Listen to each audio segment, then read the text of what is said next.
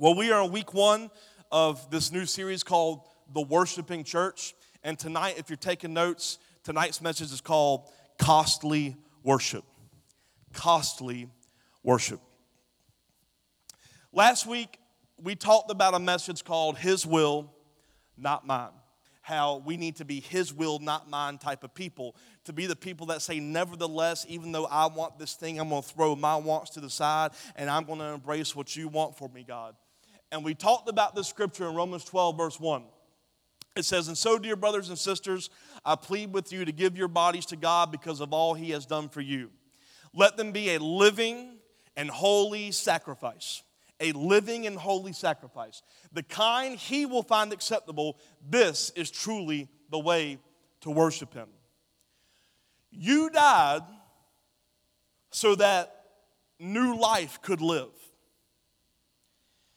He says, I want you to be a living sacrifice. You see, when things were brought to the altar, things were brought to the altar in order to die. God says, I want you to be the kind of sacrifice that you die at the altar, but a new you is able to live because you are now sacrificing the old you. You are now sacrificing the you that grew up without God to live in a new way in the new life. That's why our mission at this church is to see people come alive in Christ. We don't want to be the same people that live in the old way. We want to become new and come alive in who He is. This is a whole nother message, and I'm going to go ahead and step on your toes at the beginning of this one. But Christ is not the last name of Jesus. Y'all know what the word Christ means? Say it loud. It means the anointed one. The Bible says that Jesus left, but Christ is still on the earth. See, y'all looking at me strange right now. Christ didn't leave. Because Christ ain't Jesus. Christ is the anointing. Jesus was the anointed one. The Bible says it is Christ who strengthens me. That don't mean pray to Jesus for strength. That means the way you are strengthened in order to overcome every obstacle and go through every struggle is that you have to go deeper into an anointing that's set on you when you sacrifice the old self to walk into the new. You are coming alive in Christ. You are walking into your anointing to do things that you could never do apart from Him.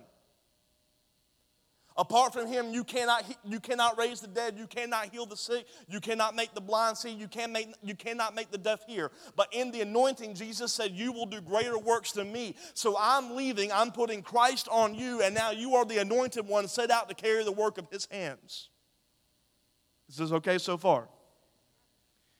He says, I want you to die to you and come alive in Him. To sacrifice your wants, your desires, your plans, sacrifice what's normal, sacrifice what makes sense, sacrifice your thinking, sacrifice your way, sacrifice everything that you know is you and walk into a new life in Christ. 2 Corinthians 5 says it like this, starting in verse 15. He died for everyone so that those who receive His new life will no longer live for themselves. You should not be making decisions solely for the benefit of yourself anymore. If you are claiming that you are living a new life in the anointing of Jesus. Instead of living for themselves, they will live for Christ, who died and was raised for them. Next verse. So, we have stopped evaluating others from a human point of view. At one time, we thought of Christ merely from a human point of view. Now, differently, we know Him now. We know Him. We know the anointed one in that He gave us the Holy Spirit so that we could walk in what He was, the anointed one of God, the anointed Word of God. It says we no longer look at things from a human point of view. We no longer look at things based off of how we were taught. We no longer look at things in the same way. We look at things in a new way. We walk in a new man. We walk in a new life. Everything we should be doing should have this purpose of His will, not mine. I'm going to embrace what He wants, not what I want. There are so many times I want to do things other than come to church on a Saturday night. I would love to go downtown and have a nice dinner on a Saturday night. There's plenty of things I would love. I would love to go check out a movie on a Saturday night sometimes instead of coming here and preach to 20 or 30 people who don't do squat when they leave the church. Oh yeah, y'all don't want to hear that. But I have to embrace a mentality of, nevertheless, His will, not mine. God, what do you want from my life? I want to do this, but nevertheless, I will do what you want. So if you want me to sacrifice my time to teach people and to equip people, I will do that much more than a desire to go downtown and play pool. I would much rather equip you with the tools that God has for you and see you come alive in the anointing. I would much rather say I never want to do any of that stuff. I never want to walk into any glimpse of darkness, because nevertheless, even though I might want to do that, my flesh wants to do that, I'm going to live for you. I'm going to do what you want for me. I'm going to sacrifice myself and give you all of me. And He says that is truly the way to worship Him.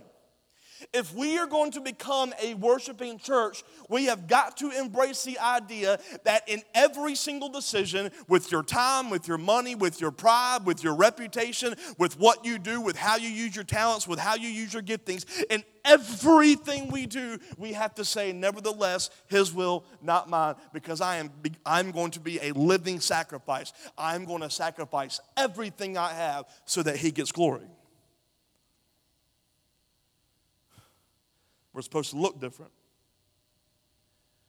Yet the church is starting to look exactly like the thing that Jesus came and preached against. He came and preached against the Pharisees, priests who knew the Bible better than we do today.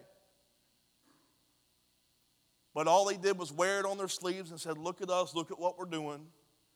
And there was no life or relationship behind it with their God. It was just practice. And we think how horrible that is, but that's exactly what the American church has become. We got to go to church once a week so that we can be right with our God, so that when we die, we get to heaven. I'm talking. A worshiping church looks much different than just people who show up to get their routine in so that they're good with Jesus. A worshiping church looks like a church that will sacrifice anything for the sake of the gospel. I want to challenge that mentality in this series. I want to challenge that Judas kind of praise. You know, Judas was a man who walked with Jesus the entirety of his ministry. He was there when people were healed. He was there when the blind opened their eyes. He saw Jesus do everything. All for, at the end of the 3 years of ministry, betray him.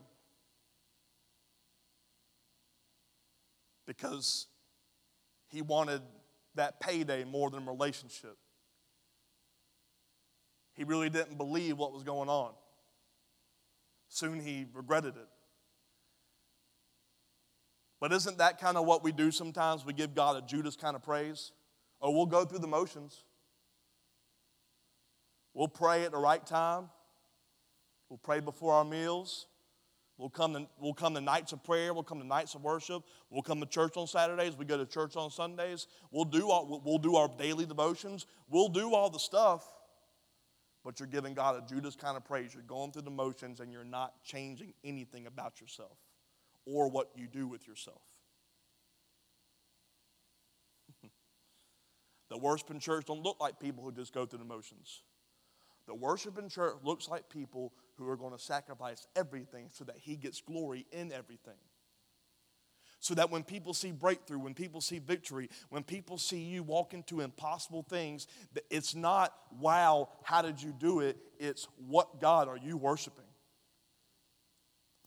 There's a story in the Bible about Paul and Silas when they were worshiping in the midnight hour and the jail cells broke open and all of a sudden they were freed. And the jailers, not one time did Paul and Silas mention Jesus. Not one time did they mention an evangelistic, do you want to get saved? But as soon as those doors flung open, you know what the jailer said? What must I do so I can get saved? He knew he needed something because of the way they worshiped. That these people were worshiping in the midnight hour in a cold, nasty jail. The way they worshiped inspired the jailer to say, "What must I do to be saved?" But what the church has become is, let's teach you an evangelical system of how you can put a tract in someone's hand to share the gospel, instead of teaching what it should be, that your worship is so sacrificial in the way you act at work and the way you father your kids and the way you spend time with your family, that the way you live your life is so different that people start to say, "What must I do to be saved?" Is this okay? So I want to open, we're going to be talking about a lot of stuff in this series. I'm going to be talking about the tabernacle of David, the tabernacle of Moses. I'm going to be talking about all kind of stuff. But tonight I wanted to open up with something a little different. And we're going to start out in John chapter 12. I'm going to read verse 1 through 8. 6 days before the Passover celebration began, Jesus arrived in Bethany, the home of Lazarus, the man he had raised from the dead. A dinner was prepared in Jesus' honor. Martha served, and Lazarus was among those who ate with them. Then Mary took a 12-ounce jar of expensive perfume. Someone say expensive. Expensive perfume made from essence of nard, and she anointed Jesus' feet with it, wiping his feet with her hair. The house was filled with the fragrance. But Judas Iscariot, the disciple who would soon betray him, said that perfume was worth a year's wages. It should have been sold and the money given to the poor. Not that he cared for the poor. He was a thief, and since he was in charge of the disciples' money, he often stole some for himself. Jesus replied, "Leave her alone. She did this in preparation for my burial. You will always have the poor among you, but you will not always have me." Now, I've already talked about the Judas kind of praise. He was a guy going through the motion. He was pocketing the money the whole time. He had a whole different agenda. He was just doing what he was supposed to do. But what we do is we read this passage. There's been many songs wrote about the alabaster box and all these things and the perfume, and we read this story and we think, wow, Judas is mad that Mary just wasted this entire jar of perfume. And Jesus is coming at him like, no, don't be mad at her. She knows what she's doing. But if we read other scriptures, we find something a little different in the context. Look at the same story in Matthew 26, verse 6. It says, "Meanwhile, Jesus was in Bethany at the home of Simon, a man who had previously had leprosy." Next verse. "While he was eating, a woman came in with a beautiful alabaster jar of expensive perfume and poured it over his head." Verse 8. The disciples were indignant when they saw this. "What a waste," they said. Verse 9. Verse 9. Nothing. Okay. It could have been sold for a high price and the money given to the poor. In one account, we see Judas was the one saying, "What a waste." In this account, it's all the disciples. This woman has got this jar of perfume that said was expensive, poured it over Jesus, and all the disciples, including Judas, were all complaining. They said, "We could have done something different with this. You're wasting all this stuff." Mary did a better thing. Look at what it says in verse 10. "But Jesus, aware of this, replied, 'Why criticize this woman for doing such a good thing to me? You will always have the poor among you, but you will not always have me. She has poured this perfume on me to prepare my body for burial. I tell you the truth, wherever the good news is preached through the world, this woman's deed will be remembered and discussed.'" What was so great about Mary wasting this expensive perfume on Jesus? You know, the disciples, they weren't mad that Mary wasted perfume. They were mad that they didn't see a benefit from it. Because they didn't say, "Oh no, you wasted the perfume." They said, "We could have sold it and done something with it. We could have sold it and given it to the poor. We could have blessed these other people. But instead, you wasted it all by pouring it on him." So I have to ask, what was so precious about pouring it on him that he said she did the better thing? Because let me paint a picture. Jesus Christ, Jesus of Nazareth, who has healed the sick, caused the lame to walk, the blind to see, the dead raised, and he is loving people. He says it is better for her to pour that expensive perfume on me than to sell it and feed those hungry people. So it makes me wonder. Makes me wonder. Y'all know that song. It makes me wonder, what is so much better about pouring perfume over Jesus than selling it to feed hungry people? Let me show you a couple scriptures. Matthew 13:44. The kingdom of heaven is like a treasure that a man discovered hidden in a field. In his excitement, he hid it again, and he sold everything he owned to get enough money to buy the field. The kingdom of heaven is like a treasure that was so amazing that the man found it, buried it, and sold every possession he had just to buy the thing he hid the treasure in. Sold everything. Not because he was going to, it doesn't say that the field was profitable. It doesn't say that the field was going to yield him tons of money. It said he sold everything he had, everything he owned, all of his possessions, just to get that field with that treasure. The very next verse gives us another picture. 45. Again, the kingdom of heaven is like a merchant on the lookout for choice pearls. When he discovered a pearl of great value, he sold everything he owned and he bought the pearl. Jesus is painting a picture when he's talking about the kingdom of heaven. He says, there is something of such great value about the kingdom. It's like a man who gave up everything for a treasure. It's like a man who gave up everything to buy a pearl. They didn't get anything out of it. They didn't get more money. They didn't get a better investment. All they got was the treasure, and all they got was the pearl. And he paints a picture. He says, Mary did the better thing by wasting everything she had because she had an understanding of what was going on with the kingdom of heaven and the manifestation of Jesus. She understood there was something much more valuable about simply blessing the King of Kings than getting something for her, than getting something for the hungry, than getting something for the needy, than someone else raising from the dead, than someone else being healed of blindness. She understood there was something of great value in this King Jesus, and she was going to waste it all on him. There's a song by Kim Walker talking about, I'm going to waste it all on you. I used to hate that song because I didn't like the idea of singing, I'm going to waste it all on Jesus. But when I'm listening, I'm reading this message, there was something in that song, there was something in that message saying, are you willing to give him a costly kind of worship where you are willing to give everything up with no benefit, with no reward, with no increase? Are you willing to waste everything for the sake of his name being made great? In that moment, in that room, all they saw and all they recognized was there was something about this man that she decided to waste everything she had, even to get nothing in return, just to bless his name. Costly worship.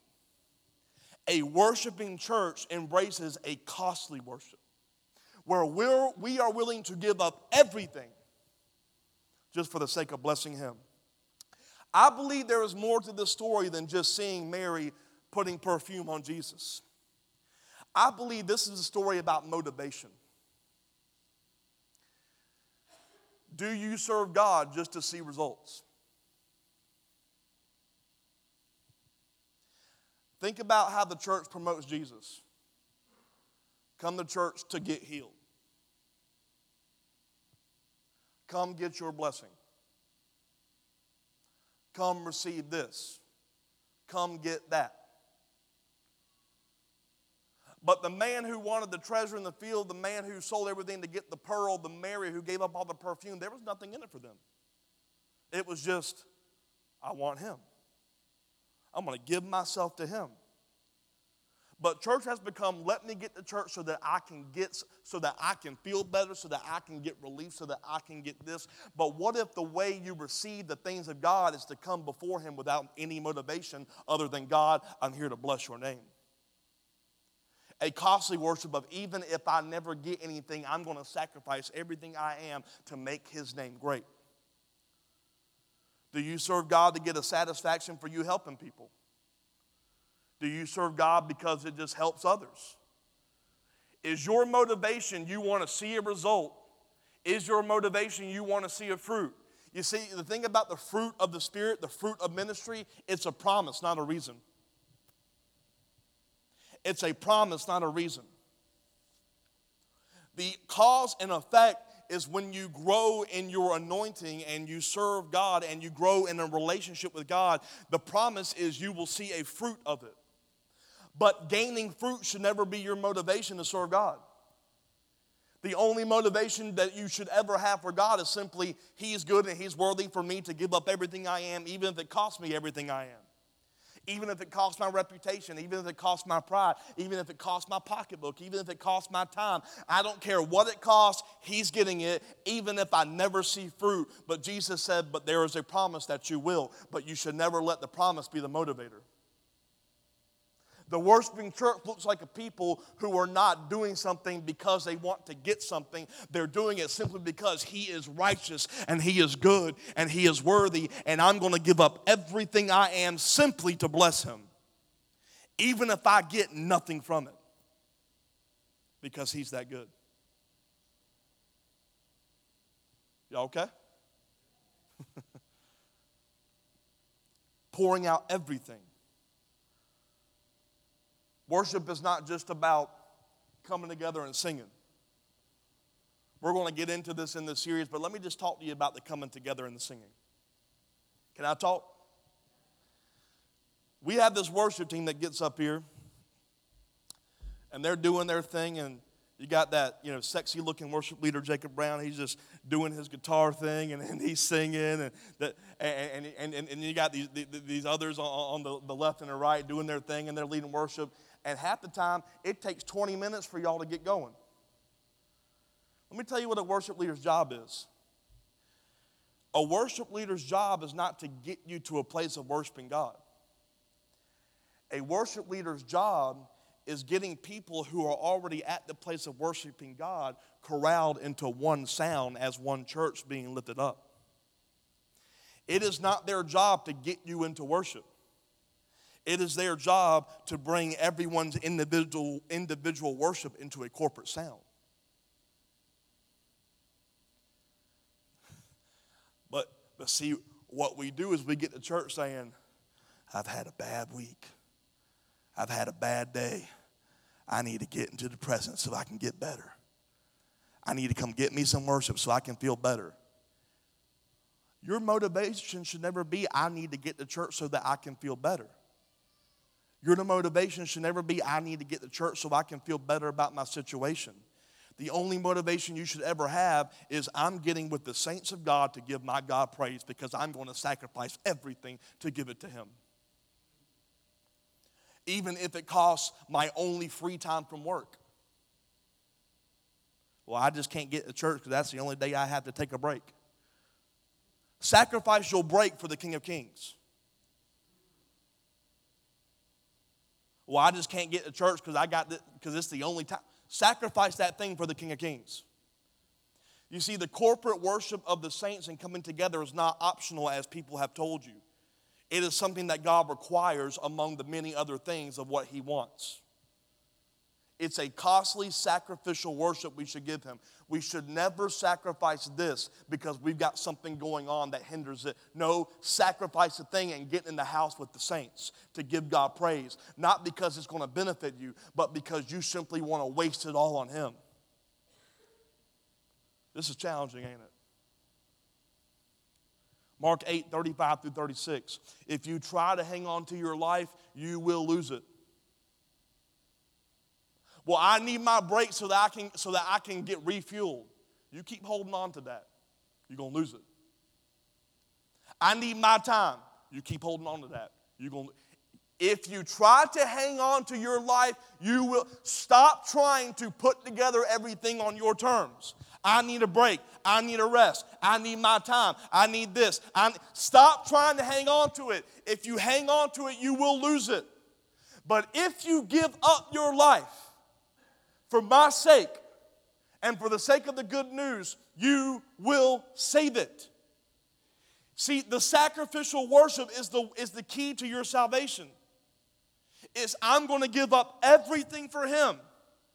And if I give up everything to Him, that is the key to open the door to the life that I'm trying to hang on to myself.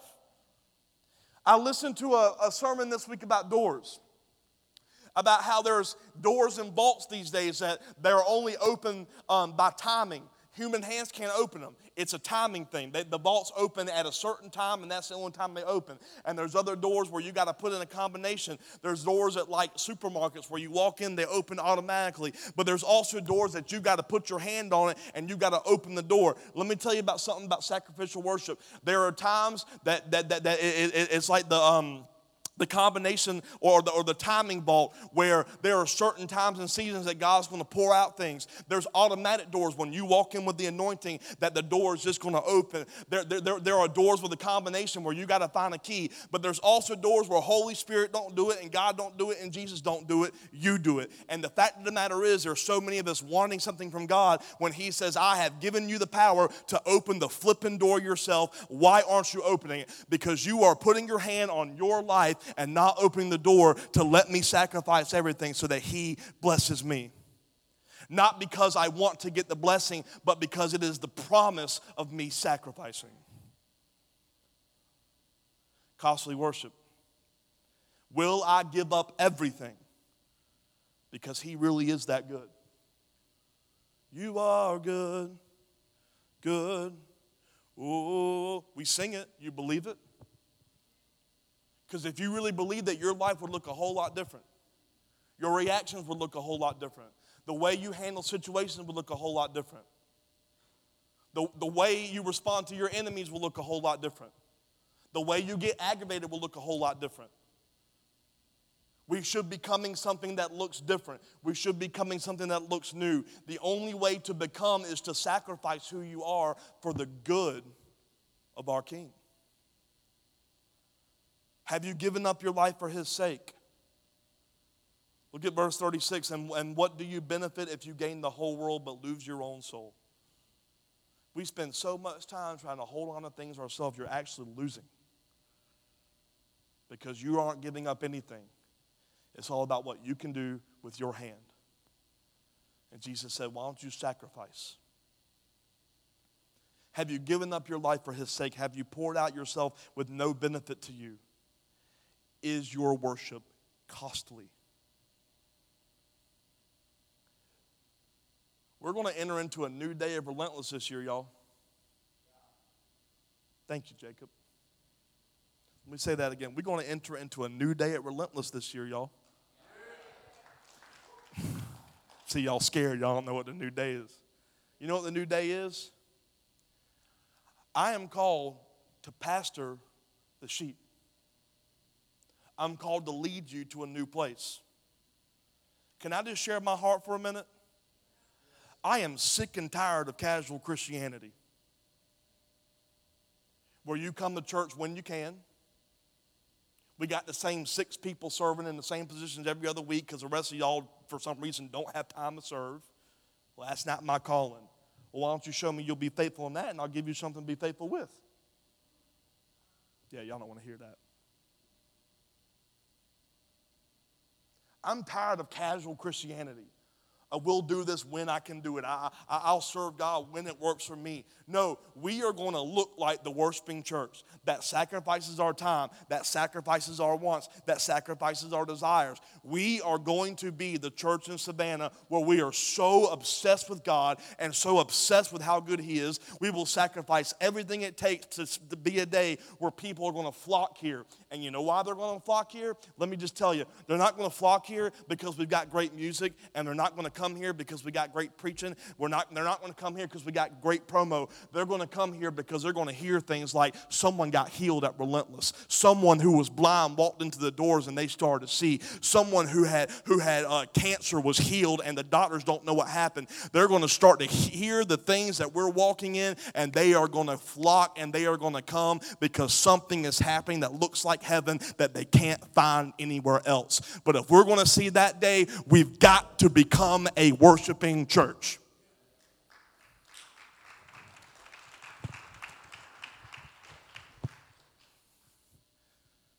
Half y'all don't know what to do. We're going to see the blind see.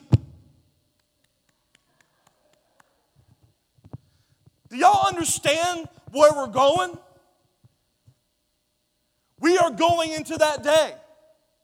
I believe it. That is the only reason I started another church in Savannah almost 5 years ago. It wasn't to go through the motions and put on a good show. It was to become a people who worshiped like crazy and did the greater things that Jesus called us to do. He says, I'm leaving and you will do greater things. That doesn't necessarily mean different. It means greater scale of what he did. Are y'all with me? But if we're going to go there, we got to become sacrificial in our worship. There's two interesting things here in John chapter 12 I want to pay attention to. Is this okay? Am I boring you? Yeah, I am boring you? Okay. I'm just kidding. Verse 3. Then Mary took a 12-ounce jar of expensive perfume made from the essence of nard, and she anointed Jesus' feet with it, wiping his feet with her hair. The house was filled with the fragrance. But Judas Iscariot, the disciple who would soon betray him, said, that perfume was worth a year's wages. It should have been sold and the money given to the poor. Pure nard was a spice that came from the Himalayan mountains. It was far north of India. It had to be imported at a great cost, and we don't know where Mary got this 12-ounce jar of perfume, but it was very expensive. Judas says it was worth a year's wages. Back in those times, that would have been about 300 denarii, whatever you want to call it. If you translate that money to today's terms, that 12-ounce jar of the essence of nard perfume would have been a cost of about $20,000. That's a $20,000 jar of perfume. Ain't no woman worth that much money for a perfume. I'm just kidding. I'll find her one day. $20,000. You know, I like expensive cologne. I don't buy no $10 Walmart cologne. I like, I get the Acqua di Gio by Armani from Macy's. Now, I love it. Y'all don't even know about it. This is a $20,000 jar of perfume. I can see why the disciples were a little ticked off. This woman took this $20,000 jar of perfume and broke it and poured it all over Jesus. I can kind of get why they were like, whoa, what are you doing? I mean, couldn't you take like an ounce of it and put it on him? Why'd you waste the whole thing? We could have fed the poor. We could have bought ourselves some houses or some tents, or we could have done something with it. You're just going to pour the whole thing out over Jesus? Jesus was blessed by it, though. You know why he was blessed by it? Because in that moment, sitting at the feet of Jesus, she gave him what she thought he was worthy of. And in that moment, she didn't think he's worth an ounce of this $20,000 jar of perfume. Not 2, not 3, not 4, not 5, not 6, not 7, not 8, not 9, not 10, not 11, but the whole 12 ounces of it. And she said, I'm not going to give my king a part of what I've got. I'm going to give him everything I have. But what we do is we hold on what's valuable to us. With a death grip, we hold on what we think it's worth, what we think is worthy. And we say, Jesus, I'll give you a little bit of this. I'll give you a day a week. I'll give you a once a month serve commitment. I'll do outreach once a year. I'll give a little bit of this. We hold on to everything we are. And we give Jesus just a little bit. But she understood something. He gets everything. Why is it that we praise a God who bought our life with his blood, but for some reason we find it hard to sacrifice time? Why is it that we praise a God who bought our life with his blood, but we can't worship him with our money? We can't sacrifice our reputation.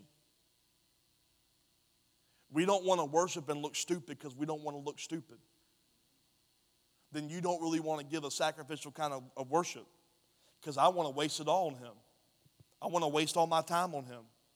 I want to waste my life on him. I want to waste my white boy swag on him. I can't dance. I can't even do the Macarena gracefully. It's bad. But I will do whatever I can to just give him praise. I want to waste everything on him. What do you mean waste everything? I'm going to do it without a promise of a return.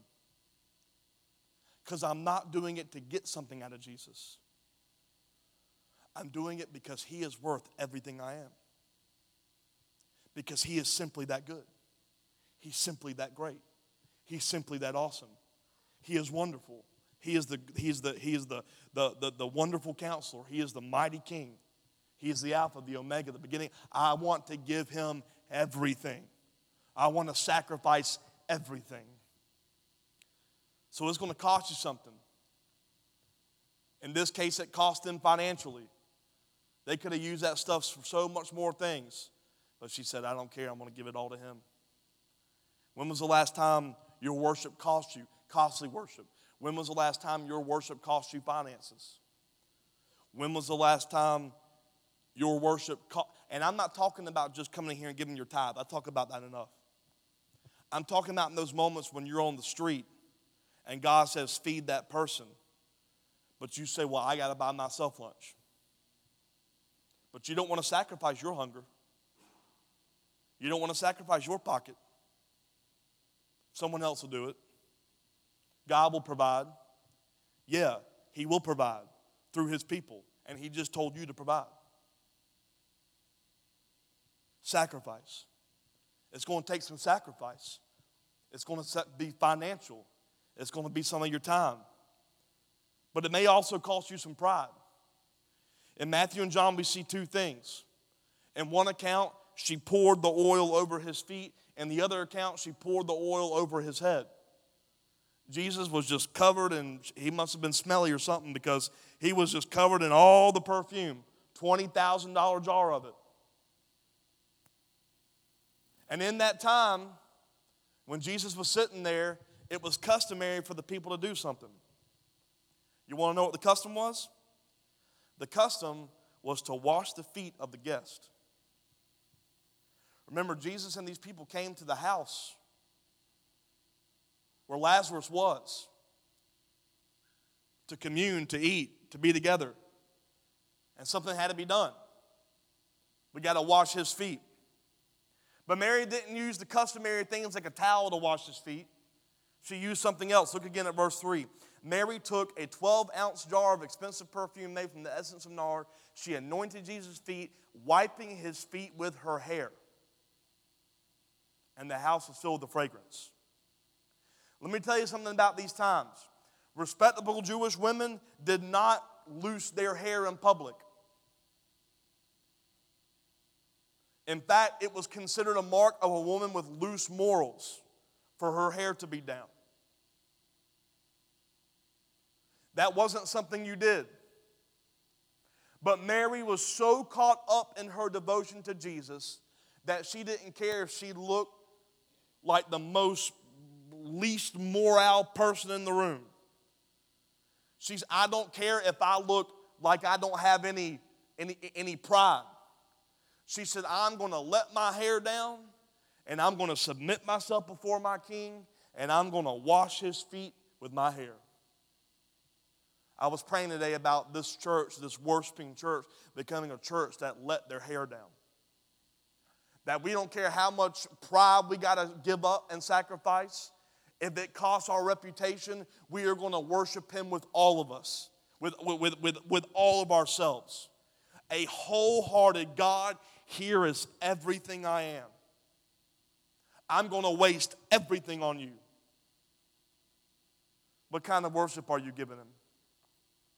Are you more concerned with what people think of you than the worship you're giving your king? Do people think you're weird because of the things you say no to? Do people think you're weird because of the things you say yes to? Do people think you're strange because of the things you give your time to? Because there's so many times when you start talking about your testimony of what you're doing for Jesus, people start looking at you like crazy and calling you dumb and calling you idiot. And you know what you start doing? You start listening to them.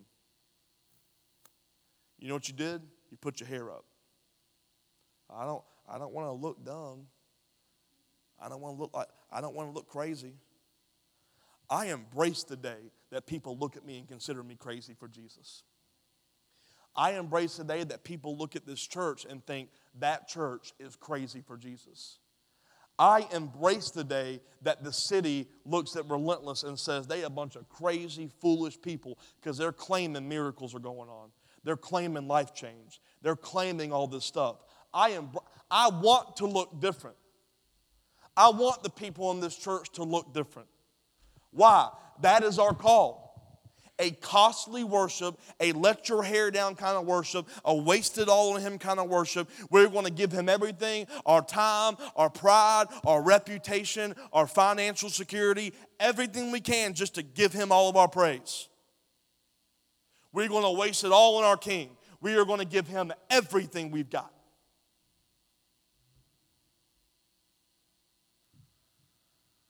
Because we've embraced costly worship. And we can talk about all this all night. About how we got to waste it all on him and give him the biggest sacrifice and all this stuff. But a question will come to mind.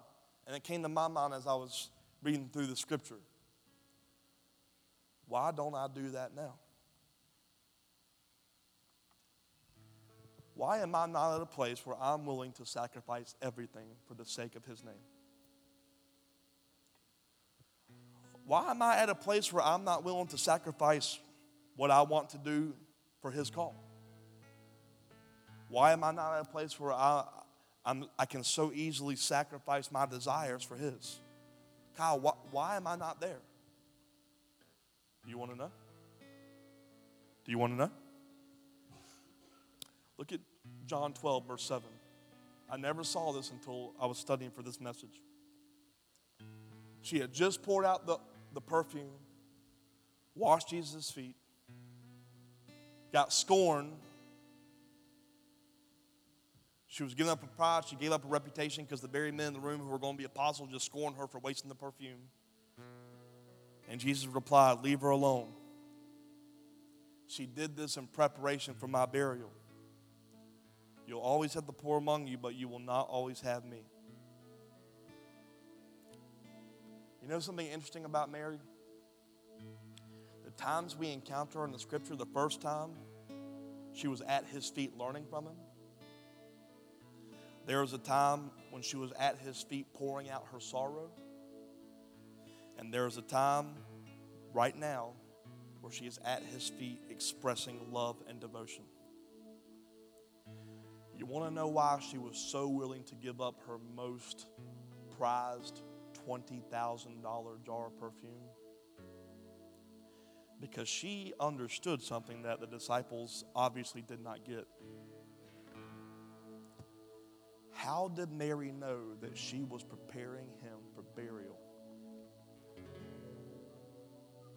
Because Jesus looked there and said, y'all don't know. She's doing this to prepare me for my burial. Why is it that Mary had a revelation of what was about to happen, but all these men in the room didn't know nothing what was going on? It wasn't because she was more anointed. It wasn't because she was better.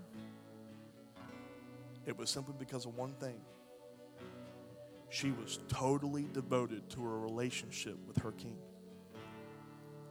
She was always at his feet, always learning from him, always seeking a relationship with him. And as she pursued a deep, meaningful relationship with her Savior, she got a revelation of what was about to happen that the others didn't get. And because she had that revelation of who he was, she took her most prized possession and broke it and gave it all to her King. Your heart and your mind will be transformed to becoming a person who will give a costly kind of worship as a result of you doing one thing: sitting at his feet day and night and pursuing the King of Kings. That I want relationship with my Savior. You know, I'm going to read this again in Mark 8:35. If you try to hang on to your life, you'll lose it. If you give up your life for my sake, for the sake of the good news, you will save it. Mary was giving up everything for the sake of the good news. The Word of God. The Word became flesh and dwelt among us. And the Word becoming flesh was Jesus. So she said, I'm going to waste my life for the good of the Word of God. She was so devoted to the way, the truth, and the life that she did not hesitate to give up everything because it was for a purpose. The purpose of that perfume was not to feed the poor because it could have been sold. The purpose was not to buy houses. The purpose was not to invest it. The purpose was not to get anything. The purpose was, I'm going to prepare my friend and my king for burial because he's about to go down so that I could be raised up. We have got to become a church who will embrace costly worship. God, I'm willing to sacrifice anything I can so that you get glory. God, I will sacrifice my needs and my earthly relationships so that you get glory. I will sacrifice my time so you can get glory. I'll sacrifice my pride so you can get glory. I'm sacrificing my reputation so you can get glory. I don't care what it costs me. I don't care if it costs me my family. I don't care if it costs me my friends. I don't care what it costs. I am giving you everything I've got. You know something interesting about worship, and I'm going to close with this if you'll stand. There is something that we don't get. And I've looked over this so many times in preparing for this scripture.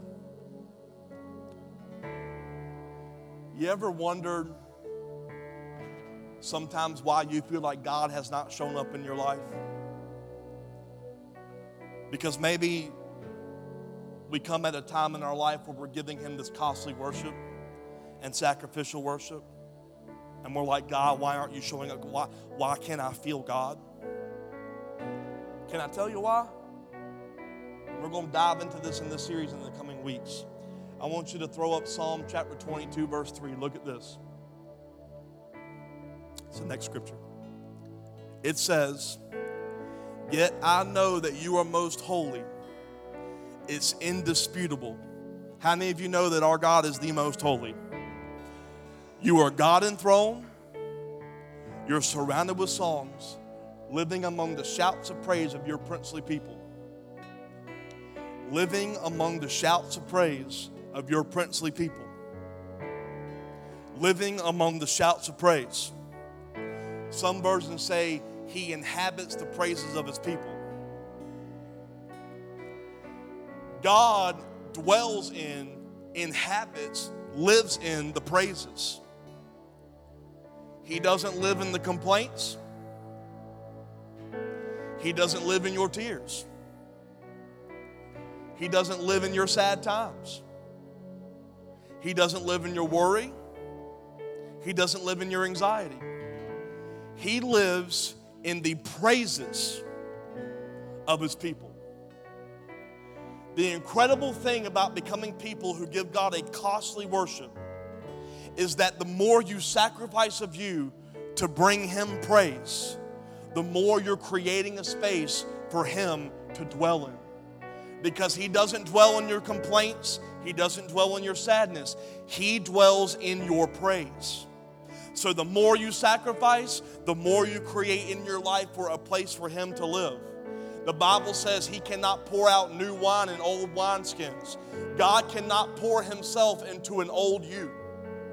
That's why he says you got to sacrifice yourself, die to the old you, and walk into the new life. Because as you walk into a new life of a sacrificial praise, you're creating a new wineskin called a praising vessel that I can now dwell in.